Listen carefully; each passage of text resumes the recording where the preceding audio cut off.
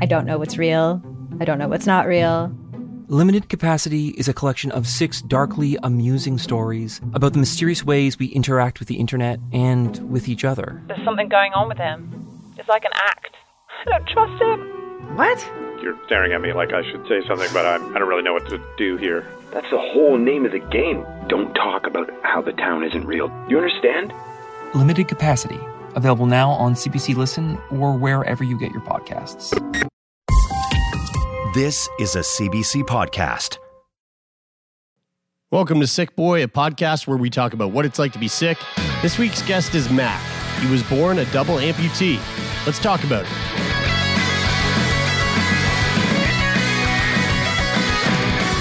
This is so funny. So, all right, so just for context, we are sitting here with our new friend Mack.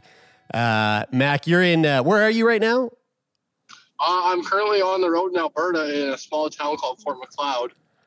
Fort Macleod. And you said you're on the road. Literally, you are driving a car, and we were just talking about the car that you were driving, which seemingly is a soundproofed drag race fucking recording studio that can go over 230 kilometers per hour. Yeah. Listen, Mac, I don't want to get off on the wrong foot here, but your car is so fucking annoying to be outside of that you soundproofed the inside of it.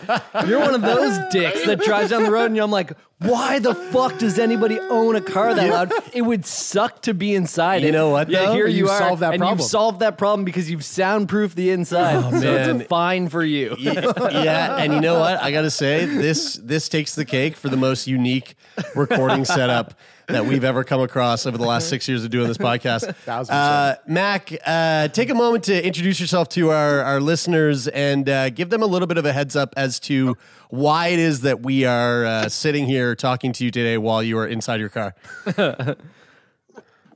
Yeah, so I'm Mack Adams. I'm from a small town out in BC. I'm a double leg amputee, just your generic started from the womb messed up. I'm going to end up messed up long term, but living it out. So I just live life day by day, I saw you guys' podcast, reached out and thought I had a story to share. I mean, mental health is huge for me. Having no legs is, kind of obvious what my disability is. You can't really hide it. Yeah. So was there like a name for like a technical name for what sort of like what happened to you or how you ended up where you are with, living life with no legs? They've tried to track it down, but they've had no success. It was just one of those freak of nature things where you could give birth 1,000 times and it would happen once type of thing, I'm not sure if that's the actual numbers or not, but. And when you were born, was it like, what are we talking about in terms of not having legs? Like, is it straight up to the waist or do you have little stumps like on both sides? Or is it equal each side? So I'm bilateral, so I'm above and below knee. So I have one leg that's amputated just below the knee and one leg that's amputated just above the knee. So I have one real leg, one prosthetic knee. Right. Cool. Okay. So it's pretty wild. And like at birth, was there like when you came out, they were like, "Yep, this is Mack, and Mack just doesn't have legs. We don't have to do anything." Or was there like surgery involved to kind of make things easier for you in the long run? A lot of surgeries, man. Came out. I did have toes and stuff, but I had tibia didn't grow and fibula didn't grow. Okay. So they rolled back. You've seen The Wizard of Oz when the house falls on the witch. Yeah. My feet did the same thing. They curled up. So they made an executive decision with my mom that amputation would be the way to go. If not, it'd be a wheelchair for life. And mom didn't see that being the quality of life I should have to lead. So she took the hardest decision she'd had to make. And now I have what I've got. Mm-hmm. So what you've got below the waist or your legs, how they are now, they were made that way from surgery. Like you had issues when you were born and then you had surgery that gives you, sorry, you said one is above the knee and one is below the knee? Yeah. So it's like I have a knee I can kick and stuff with. Like when I'm playing hockey, I can push off to the right and left because I'm a goalie. Mm-hmm. So it gives me the chance to push right, push left, and all that stuff. But I thought you were gonna say playing hockey you were kicking people, and I was like, wait, that's not That's not how a part of the sport. That's how you played hockey. No, that wasn't me. That's how your brother played hockey. Yeah, probably. Yeah.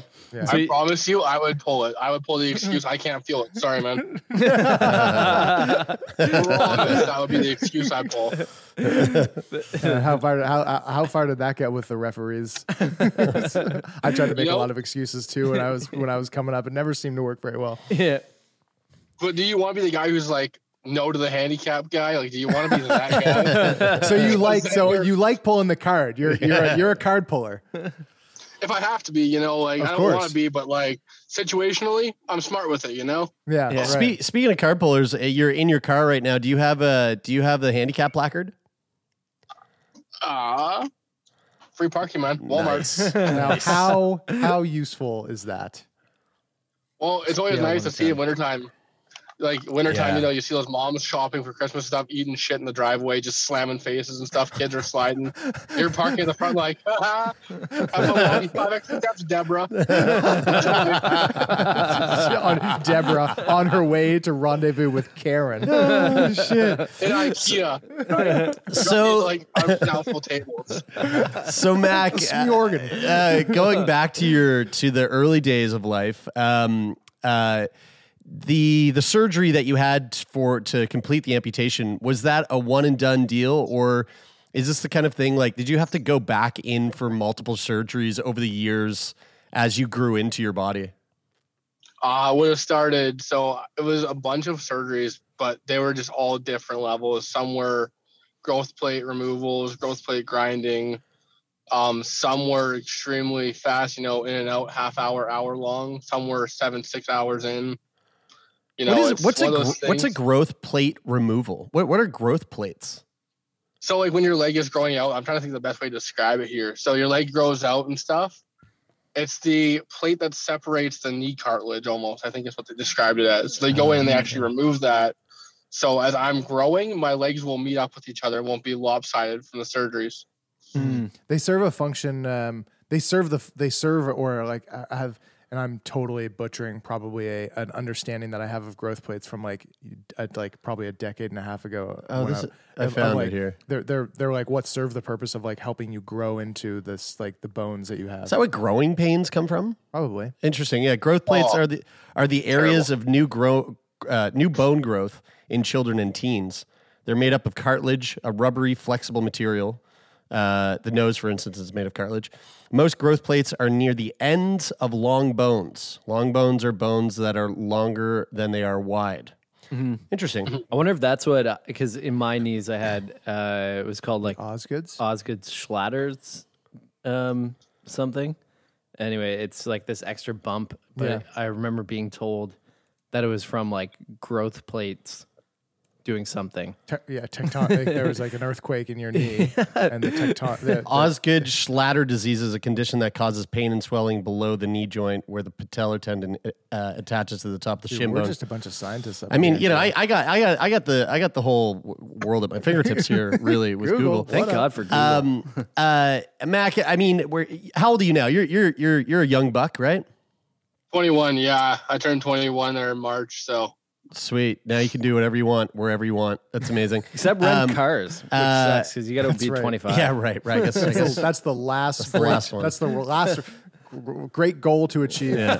Car rental. I don't get that either. Like, that just baffles me. I drive better than most people I know in my own hometown, and they're like, "Yeah, you can't rent a car." Arbitrary maturity. That's interesting because it doesn't really, being a good driver doesn't really fit the stereotype of the type of person who owns the car that you do. But stereotype. I want to emphasize stereotype. You might be a skilled driver, but if you're driving over the speed limit, that can be pretty dangerous. But like F1 drivers, they're good drivers. They pay more in insurance though. Yeah. Do they actually? Oh, for sure. Definitely. Yeah. I believe it. 100%. Yeah. You pay more insurance for having a red car over a white car. Yeah. I mean, it's insane. When they account into your profession that you like to go 320 kilometers an hour. So you had these growth plate surgeries, and at what point did you? Around at what age were you that the surgery started to kind of peter out, and you kind of like you were within your final form? I'd say probably around 8 or 9 years old was when it started to really die down. The problems started to negate themselves. I've had a few here and there since then with just cosmetic work, trying to make quality of life, whatever it can be. But yeah, about 8 or 9, I'd say, was when they really took their final turn and said, all right, you're on the final leg of the race. No pun intended. Go for it. Right. And what was growing up like? What was growing up like for you in terms of like, your experience at school, like in your community that you grew up in? Like, was there a stigma around? I guess you're a little younger than us, so I feel like times are a little bit different. Or as the younger people are now, people get people experience hopefully less of that shit when they're dealing with something. But what was that like for you? Was there stigma and shit in the community that you had to deal with? Oh, we might have possibly lost him. 1 week later. Okay, so we are back, and Mack is now in a stable location, and reload. It's been about a week. So I think I remember where we were when we left off. Taylor, I think you said something about challenges socially. Yeah, challenges like coming up in school. What kind of like stigma and shit like that, like bullshit that you might have encountered in your early years growing up with with being an amputee. Yeah, I mean, like, there's always those things that happen where everyone has a hard time with something, right? And they picked on for it, and whether it's people who are good at reading and others who aren't. For me, it was a lot of that stigma of, oh, he has no legs. We have to like play down to the lowest denominator just to meet his levels. And for me, that was a lot more fire in my belly type of thing to get better at things, just because I was tired of being played down to. And I could play up to them. You know what I mean? Yeah. And I think I remember before we got cut off when we were speaking before, you mentioned that you were from a really small town and that there's not very many people there, like relative to a like a city or something like that. So that you felt like that played an influence in your experience. Yeah, there's 3,000 people just under here, right? And every time like you do something, everyone in town knows you did it before you do, type of thing. That's how it goes. Like, you can go outside at 7 a.m. and your mom will know at 8 a.m. where you were exactly, and if you screwed up, right? So there's a lot of things that go around the town, and sometimes it's good, sometimes it's not, and that's just one of the things where being an amputee in a small town, there was the good, there was the bad. I mean, I brought it on myself too. Sometimes with my attitude, like, it's just the stigma, right? Like, I was a male, mental health problems, depression, stuff like that. I didn't talk about it. I couldn't back then, because even 6-7 years ago, it wasn't being talked about, right? Like, it just wasn't there. Yeah. Yeah. I mean, and that's something that, we're talking about at length this month, considering that it's Movember and, men's health is such a prominent part of the conversations that we've been having in the campaign that we've been running. And I really want to get into the mental health side of things, but before we do, can we rewind just a little bit? Cause I'm really curious about the logistics of growing up as a kid, and like the stages of growing up as a kid with no legs, specifically like how you moved about the world. So, I take it as a baby, it's like easy. You just let the baby, do what most babies do, which is they learn to roll around first and then sort of like drag themselves around and then crawl. But like, as a baby, like, were you a crawling baby? Was crawling? I suppose I can't see why a baby with no legs couldn't crawl. And then like, as you sort of transitioned into the normal, like the transitions that children typically go through, which is like learning how to walk and those sorts of things. What did that look like for you as a human that didn't have legs? Yeah, so I mean, crawling was normal. I'm pretty sure. I don't remember much of it. Partied hard. It was the milk hangovers for me that really screwed me up there. But a lot of it really was that transition went from crawling around to having prosthetics put on the freshly amputated legs, and I was walking pretty early. I had a walker and stuff. I was going around the hospital. Like, I was probably, I don't know. I think my mom said I was like 11 months old when I was walking on prosthetics, and by like 13 months, I was starting to pick up speed. Like, Whoa. And do you know what these prosthetics, like what they looked like at that time when you were 11 months old? Yeah, they were legendary, man. They had Winnie the Pooh on them, you know. Girls would see them and be like, yeah, that's the kind of guy I want to be with. You know, Winnie the Pooh legs to get him. Down with the poo. Yeah, down with the poo, right? 100%. But no, I mean, they were pretty basic, solid, like had little feet on the bottom. They were straight. There was no bend in them. So I waddled just to try and like replicate like learning to walk, right, on prosthetics and stuff, and replicate walking. Like a baby doesn't go running when he first starts, he waddles, right? Mm-hmm. And at what point do you transition from, or if there is a point, do you transition from straight-legged prosthetics to prosthetics that have some sort of joint hinge? Because again, just to remind listeners and myself, because it's been a week since we've spoken to you, you were amputated above the knee, right, on both legs after everything was said and done. 1 and 1, right? One, yeah. I'm bilateral, so I have one above knee and one below knee. Oh, gotcha. Okay. So the knee joint was kind of a blessing in a way because it was easy for me to imitate movement, right? As my right leg would go out, I'd time 1, 2, okay, it's down. Then my left leg would go, I'd go 1, 2, okay, that leg is down. I'd learn to bend my leg at the same rate of speed, right? Right. That's so interesting because I've never really thought of this, but like obviously you can't feel your foot hitting the ground. So like timing it, I guess time it is the only way that you can figure out like when it's actually making contact.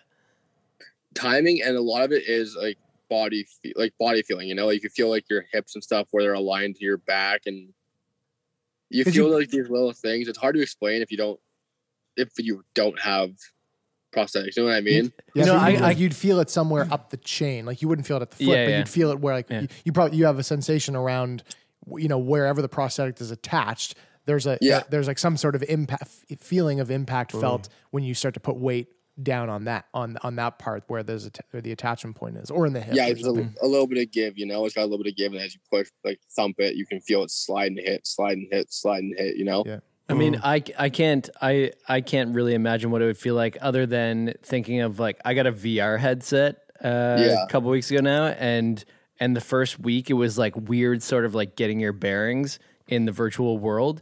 But now, like after probably like 10 or 12 hours of being in VR, I feel weird outside of VR. You know what, Brian? I think now I know you're just obsessed with VR. So I know you're trying to make those relationships. I think maybe a more accurate comparison would be the stilts that you used as a kid. Yeah, I mean both of them work because like you had to get on the stilts, and then and you're like, oh fuck, this is fucking weird. You know, like my feet aren't on the ground; they're attached to this stilt. Like a stilt, I guess, is like it's a prosthetic, sort of like it's a prosthetic. Really. It's making you tall. It's serving some function of like making you taller than you actually are, and doing this thing and blah blah blah blah blah. And you've got to get used to the way that feels when the bottom of the stilt hits the ground, and how that feels on your feet, and you balance and everything. Mac, do you remember like growing up? Was it weird switching between prosthetics? Because I imagine that like as you grow, the feeling becomes a little bit different. Like as you get a little bit taller and bigger, it probably like either you have to shift to a new prosthetic, or the one that you're using might start to feel different. Do you resonate with that experience at all? There are some things there that really threw me off. Like I get taller, my feet would stay the same size. So like this tall torso on size 7 feet would be like shifting my weight forward and back a lot, right? Yeah. So it's a really fine line of like getting it figured out to a science, like size of foot, size of leg, size of torso. There's a really fine science to it and stuff. And I could feel like if I changed legs, I could take me like 2 or 3 days to get used to it again, and then like I could be out running, playing basketball, you know. Like, and you were a pretty active kid, right? I mean, I watched when I went through your application to come on the show, you'd included this video, and it was you like fucking shredding it up on the basketball court with like those crazy sort of like curved blade legs. Yeah. I take it you didn't let your disability stop you from really doing whatever the fuck you wanted to do when it came to physical activity. I mean, it wasn't so much the physical disability, right? It was like that mental blockage with the mental health that really stopped me from getting out there earlier. I mean, I feel like I definitely could have went farther in most sports if I would have just looked back and said, okay, you know what? time to do it. You know what I mean? Yeah. And hindsight's 2020. Like, if I'm being totally honest with you guys, like the physical disability, yeah, that was hard, but I think the hardest one was mental. Like, the depression and stuff. That was the hardest thing to overcome in my lifetime. And when did that start to take shape? Like, at what age were you able to kind of look at that element of the disability, the mental side of it, and make sense of it all, and actually tell, like, oh wow, I'm depressed? About 9 or 10 years old, I'd say I was like really like, okay, like this isn't right. I shouldn't be sad every single day. Like I didn't know really what it was at the time because again, we didn't talk about as open as we do now in society. It was a lot of, wow, like I don't know why I'm always sad. And I brought up my mom and stuff, and you know, she's always just like a hard time in school, being a small town, different kid, right?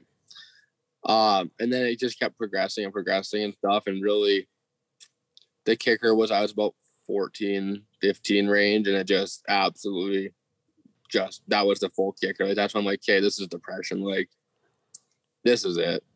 I was listening to I was going to ask a similar sort of question, but it kind of fits in with just like the narrative of like when you start to think this and realize this. I was listening to a podcast the other day, and they were talking about like the first, trying to remember the first time that you like realize that you are like a person in the world, and that you're, you know, like because when you don't really have those like thoughts of self until a certain time where you feel like you are a piece of the puzzle that like fits into, you know, a community and people around you and stuff. And like before that, it's all very like abstract, and everything is just like happening around you, and you're sort of like a part of everything, and you're not separate from it. And then you're talking about like the moment that you like turn on. Yeah, exactly. The moment, and they kind of put it in this like 8 to 12 age range, like depending on who you are and depending on you, it sort of happens at a different point.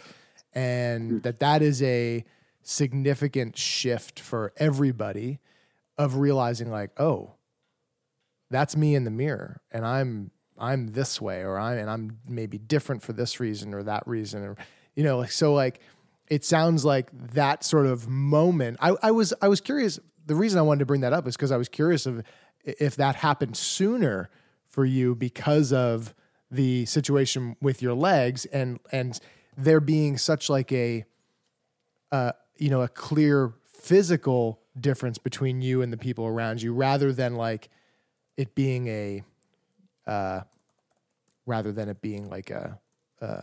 I'm different because I think differently, or I'm interested in different things, or blah, blah, blah, whatever those things are. Like at what age do you think that you had that thought in terms of like, hey, I have this thing that's, you know, I'm looking around the classroom and maybe nobody else nobody else is dealing with this thing that I've got. What the fuck's up with that? Yeah, I mean, 7 or 8 years old, I'd say, when that happened. And that was a lot of part due to, like, I was going to Warham seminars and stuff back then, like, seeing other kids with disabilities to try and get me more involved in that community, just because we were trying to do everything we could to stop something like depression from happening, right? And, like, I love those seminars. Don't get me wrong. They're amazing and stuff, and I'd love to go back to them and such. But I think that's, like, sort of what made me realize, like, okay, so there's, like, 400 kids in my school. There's one guy with no legs, and that is me. Okay. So the numbers aren't adding up here. And it was just one of those things where it just became self-aware at a super young age, just from being around the environment and then going back to another environment type of thing. That was something that's something that Jer talks about, that Jer's talked about a lot in terms, well, we've had a conversation around like community in terms of like whatever it is, you know, illness, disability, amputation, whatever the fuck it is, that of how the community of people that are going through a similar thing that you are is really a bit of a toss up as to whether it's helpful or not. And like, you know, like you said, like those things are great, but sometimes sometimes they can separate you further from your typical environment than make you feel more included or something like that. Or just magnify the heaviness of what it is that you're going make through. You feel more different. Yeah, exactly. Right. You know, like there's something to be said about commiserating with other people. and that can be very helpful, and you know, that can be very sort of relieving in a sense, but there's definitely something to be said for it being an experience that can like sort of fuck you up even further, you know, like make you feel even more different or more, I guess more different is like the way to put it. Mack, I'm wondering, I just kind of have this idea, and I'm going to try to do my best to like articulate it, but I've heard you say quite a few times now, you've sort of mentioned that the thing that you've really struggled with is your mental health more than your physical disability. And I feel like sometimes we have a tendency, especially with like a physical disability, something like an amputation, that is like a very obvious to us who were born with all of our limbs. We look at that and we go, fuck, that must be so hard not having legs. But for you, like I imagine that it's all you've ever known. So in one sense, it's probably, it is your normal. So yeah. I'm curious, when you think about your mental health, do you attribute your depression and that feeling of like, feeling sad at age 14, do you attribute that to the fact that you felt different? Or do you just look at that like, oh, this is my normal, but like I also like have mental health. Might have it. Like I also have mental health, and it's not necessarily attached to my physical disability. I'm just depressed. Yeah. Like so a lot of, sorry. No, I was just going to say, how do you view that? A lot of the stuff that came up when I was 14 and stuff was a lot of why me moments, it was as you grow up and you see these people, like they're going on dates and stuff and, start dating and stuff like that. It was a small town and I was one of the different kids. So it wasn't always easy on me to find people to talk to or be friends with. So a lot of the sadness and stuff that I felt came from those moments. So it was a little bit to play with my legs, a little bit to play with the environment. It's a mixing pot, right? Like I'm sure if I lived in a city, it would have been different because I would have known there's more than one person who's different, right? Mm-hmm.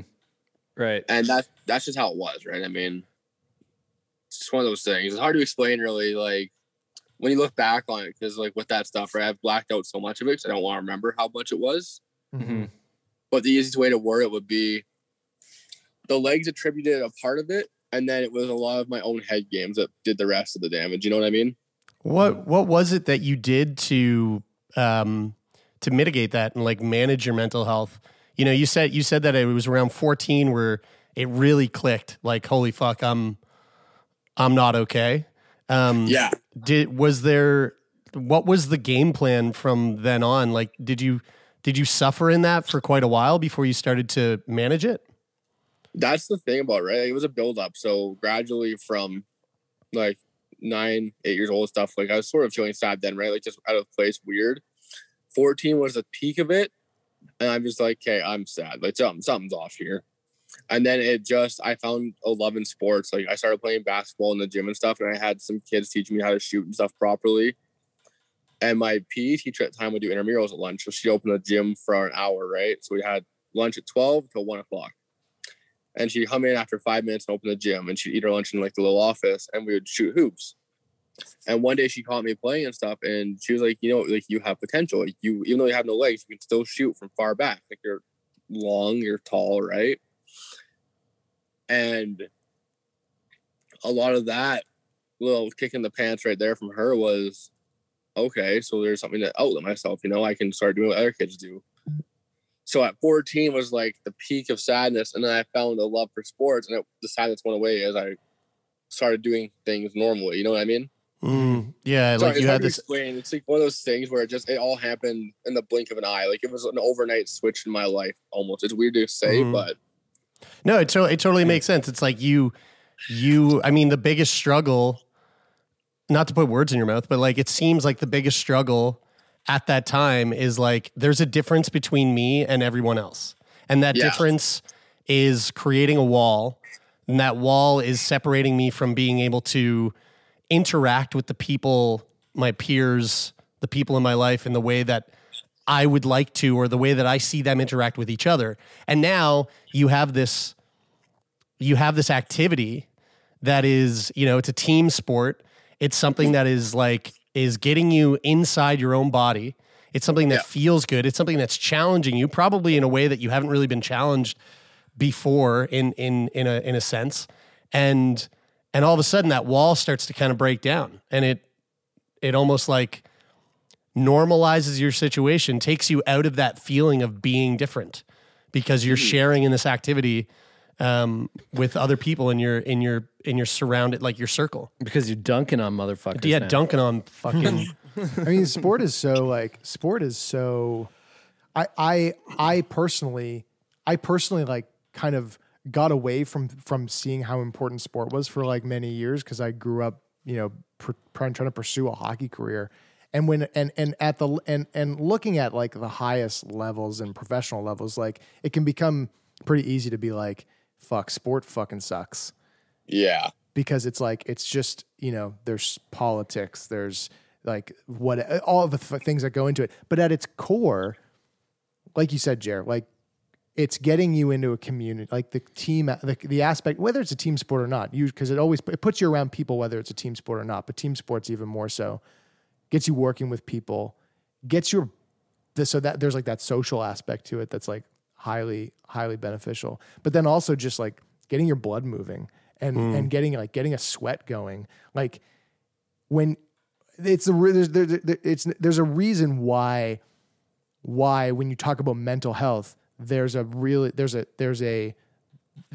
of the most common things that's recommended is that you exercise in some way, because like it just, and I don't know, and I'm not an expert on that or why it happens. I've got like theories and stuff, but like when you exercise, there's something that happens inside you, endorphins, dopamine, whatever, that is just like when you do it and then you take it away, you realize how important it is. Like you go, oh fuck, I don't feel so great. I'm feeling a little down today. I'm feeling anxious, whatever.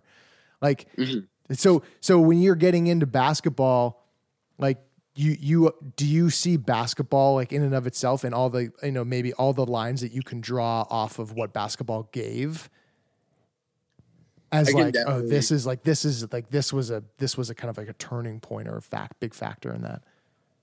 Some of the memories I made with basketball is what brought me out of my slump as much as it did. There are some tournaments in cities and stuff where people have never seen a guy with no legs play sports, and like the stuff they'd say to me after really sort of said like we're all super impressed, and like those small little moments, right? Those small little victories in my head is what it took. So I could draw lines all day long from basketball alone on what it took to get where I am today. But yeah, I do miss playing it though. Like you said, right? You'd step back for a bit and realize how important it was. Like I've been out of sports now for almost 2 years, like all sports, just because everything's happened, right? With the world deciding it's going to end on itself and everyone's sneezing and screaming at you for sneezing. So what is like, that? What is, yeah, sorry. Yeah. How do you feel about that? Like, how has that impacted you upon reflection? Like, have you noticed it? Not that it has to have happened, but do you notice like a shift in mood, or maybe like more days that aren't so great or whatever, having not like have really access to sport in the same way that you would have before? Oh, 100%. Yeah. Like if you were to look at me 2 years ago before COVID and stuff, when I was playing sports, like when you saw that video from the college and stuff that I sent you guys, if you look at me there and stuff like that look and like that personality, 180 to what I am today and stuff. Like there's more hard days nowadays and stuff. There's more stress. I know everyone's going through it because everyone's in the same boat, like masking up, vaxxing up and stuff like that. But without sports, I've definitely seen myself slip off more, and I've been off the wagon more with certain things, like won't do my laundry as much, won't sleep as much, won't eat as much. I'll play video games longer just to escape and play sports again, like UK and NHL. Just to replicate it, right? Just to replicate that feeling of being back on a team and being back where I feel I belong. And like my girlfriend's been huge for supporting me through it and stuff as well with it, because she's even seen in a year, right? She's seen just fluctuations between as we lose more sports and stuff. I think when the sports come back and start playing more, I'm a different person. Like happy-go-lucky, nothing can touch me, skipping down the way, right?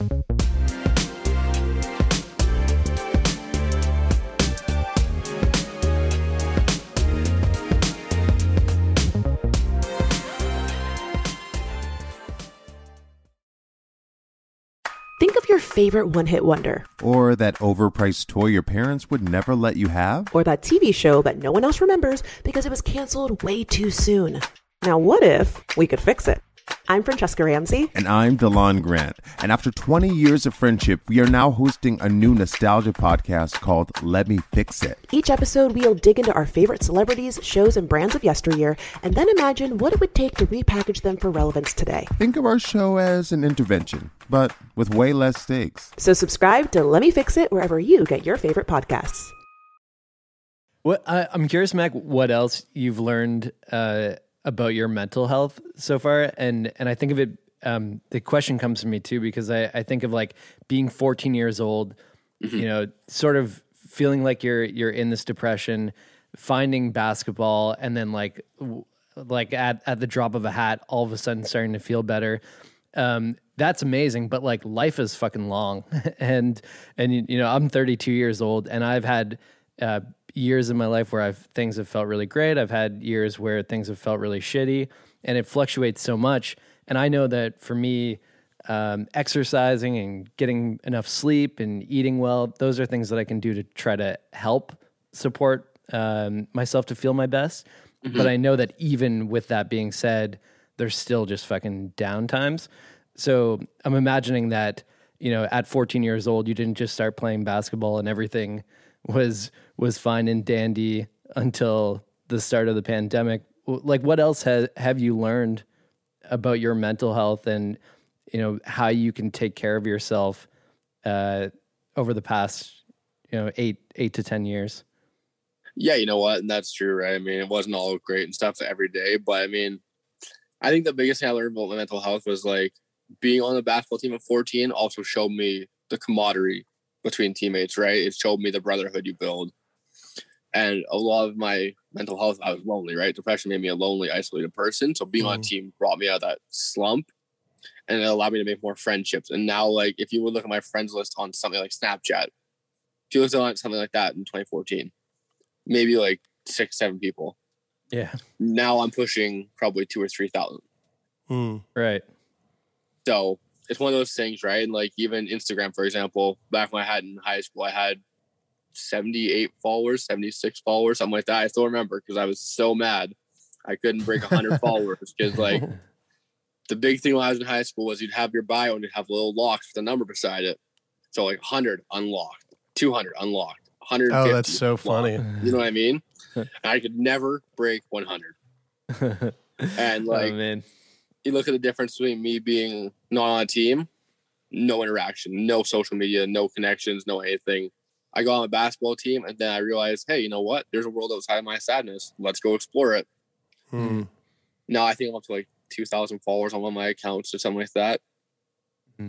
Yeah, and I imagine even beyond like the numbers of followers on social media accounts, just like specifically that the feeling of camaraderie and the brotherhood that you talk about and being part of a team, like even that is you know, I think that's what's incredibly valuable is those like personal connections. And as soon as you started talking about that, I was thinking, because like I know that sports can be this like amazing outlet, especially even just as like a stress reliever.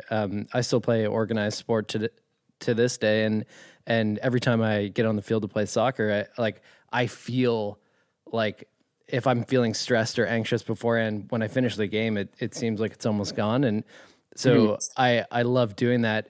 But what's really nice is like sitting in the dressing room with the guys and like shooting the shit after the game, or like, you know, the moments, like the rare moments when like one guy's like, hey guys, like, you know, if I'm feeling, you know, if I'm off today, it's because I'm going through a breakup, and like, you know, the guys start to support them through that. And you have like all of a sudden, like in the place where you least expect there to be this like open, honest, vulnerable conversation take place, it starts happening, and like and like a family, the guys are there to support you through that. So I can imagine what that team atmosphere meant for you.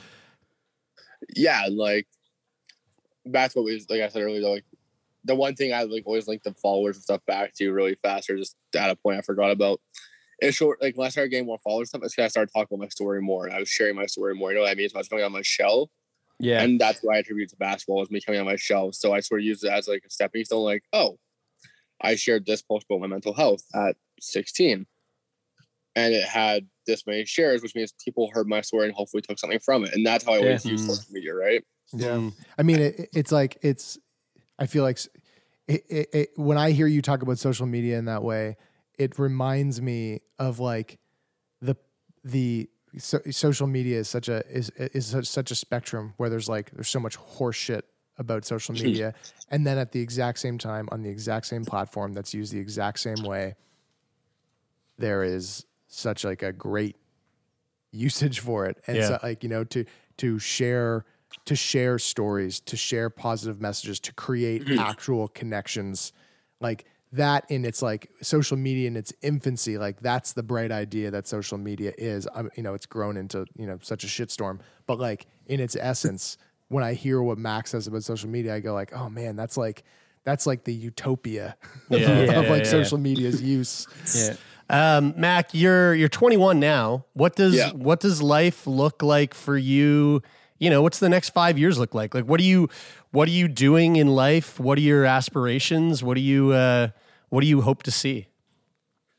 Ideally right now, I mean, I like to get back into sports more full time, like find a team and stuff to get back into that. But I don't want to do it for necessarily myself. I want to do it for others to see me doing it. You know what I mean?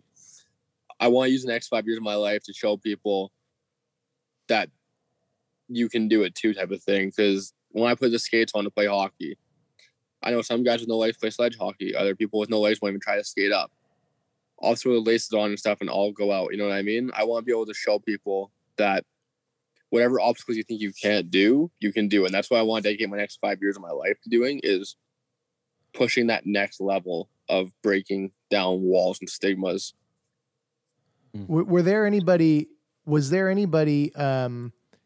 in the sports world that you looked to, like the way that you want to be for others? Was there a person or a number of people that were that for you? That or were you? Did you feel like you were kind of wading into unknown waters and taking chances with sports activities and trying different things? Yeah, there's like 4 people right now I can name off the top of my head who were just absolutely influential in my life, even up till today.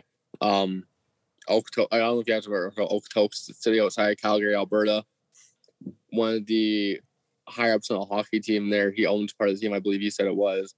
He let me come in and share my story like with the boys in the locker room and talk about having no legs and stuff. And he was huge in the sports world for me. I mean, I looked up to Mika Kiprusoff from the Flames and stuff. I looked up to him in every way possible because he came from the Sharks and it was an underdog story. And he ended up being an absolute legendary player. My gym teacher, she was athletic, and if it wasn't for her, honestly, I don't think I would have been here today, if I'm being totally transparent, just because she told me to stop moping around and play sports. Like, I've got a gift in basketball, she said, right? And that was the kick I needed. And the last one would have been Dion Phaneuf. Just these guys who were always like considered underdog people, and they blew it out of the water. Awesome. What would you say is also, I just want to say it, like, Dion Phaneuf fucked the Leafs over. Okay. In such a way that it makes me kind of sick to my stomach that you even would say his name on this fucking podcast. But we'll leave that for another day. Mack, what would you say out of everything you've experienced so far in the 21 years of your life? What would you say is the biggest thing that your disability has taken away from you? Honestly, it's been a lot of sense of, it's hard to explain almost, it's one of those questions where like I could try and word it, but it's going to sound weird no matter how I put it out. Almost, it's a sense of wanting to change the future, right? I see what I went through and stuff. I see how people can't always change for the better in the world. So I feel it's taken away some of my hope to see how we are progressing. Like, yeah, we're making good moves and stuff always, but there's always those people who are willing to hold it back. You know what I mean? And also, like, you guys are from Halifax, I believe, right? Mm-hmm. And who's our favorite Leafs fan here? Put your hand up. I just want to make sure I see who I'm hurting. Okay. Well, out in Halifax, right? Have you met, I think he's from Nova Scotia. something like that. I don't know. He's somewhere out there on the Eastern Coast. His name is Owen. Do you know him? Yeah. Of course, I know Owen from the East Coast. Owen from the East Coast. Yeah, I know him. Yeah. Yeah, 0-4 in the playoffs for the Maple Leafs. Sorry. 0-4. You just got fucking schooled, dude. I'm off this podcast. This is my voice. I think you just took him. You just took Jared to Segunda. Yes, yeah, you did take me to Segunda. That's right. Suck on these nuts. Suck on these nuts. What would you say is the biggest thing that your disability has given you? It was a huge sense of drive at the end of the day. I mean, I was playing basketball in some towns, and I was getting booed by families and stuff, saying, "Oh, he can't play," and like they were chanting, "Take him off," because of my legs. They were a risk to people, right? And wow. That's fucking crazy. Yeah, Holy shit. When they said that, I would turn the intensity up to 100. Like, I would drive the ball, and I would throw my shoulder into people. I'd, like, shoot off people. I'd push my body off them and, like, force them to the floor. Like, I would come into the game, you know, I'd be distant. I'd sit in the corner. I'd shoot the three-pointer and stuff. I would, like, play make. But the second one person said, "Oh, he can't play," or started getting booed and shit on, I would go from 0 to 100 on seconds. Like, yeah. The next possession down the court, I'm taking the ball on the inbound. I'm a bigger guy, right? I'm a power forward, so I'm like almost the big guy. And I would bring the ball up, and I would just start throwing my body around, like jumping off the side of people, pushing off people. That's sweet. I love it. That sounds like I love it. I can see how that would drive you. Also, insane. those towns and those families yelling that shit. That sounds like something off of a fucking like HBO television show about like small time drama. Or small town drama. Or just like maybe that's insane. Maybe it's like a One Tree Hill episode. Yeah. I loved it. It fed me so much power. Like, I would just get, like, I would go in the locker room and, like, I'd be the last one in. I would come in and just start screaming, "Let's fucking go!" And I'd be so loud that the parents would hear it. Like, they would know that what they're yelling at me is firing me up, and they should probably stop doing it. I love it. Mack, this has been really fun. All technical issues aside, this has been a great conversation. So glad to have had you on the show, and thanks for taking time out of your days over the last few days to sit down and chat with us. It's been really fun.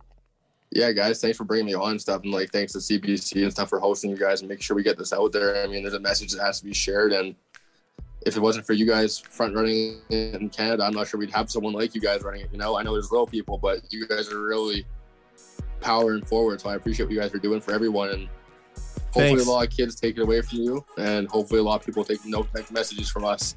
Yeah, thanks, dude. Thanks. And thanks for adding that CBC thing that I asked you to say before the recording. That was really great. They're going to love that. Thanks a lot, dude.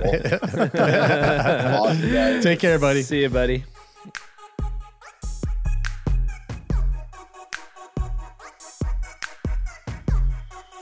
There you have it, folks. That was our conversation with Mack. All 2 weeks of the conversation with Mack. Hope you enjoyed that. And if you're listening on Apple Podcasts, then you should leave a rating and a review. And if you're listening on Spotify, hit the follow button. And of course, we come at you 3 times a week. And on Fridays, we're over on YouTube. So you can head to YouTube, find Sick Boy, and be sure to subscribe and hit the bell icon so you know when we're putting those videos up.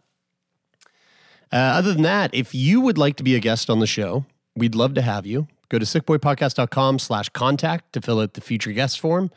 And if you ever want to reach out to us for any reason whatsoever and let us know your thoughts, you can email us, letters@sickboypodcast.com. Sick Boy Podcast is produced by myself, Taylor McGilvery, Brian Stever. We are managed by Jeffrey Lonis. The theme music comes at you from Take Part, and sound design from our friend over on PEI, Donovan the CPAP Morgan. That is it for this week. I'm Taylor. I'm Jeremy, and this is Sick Boy.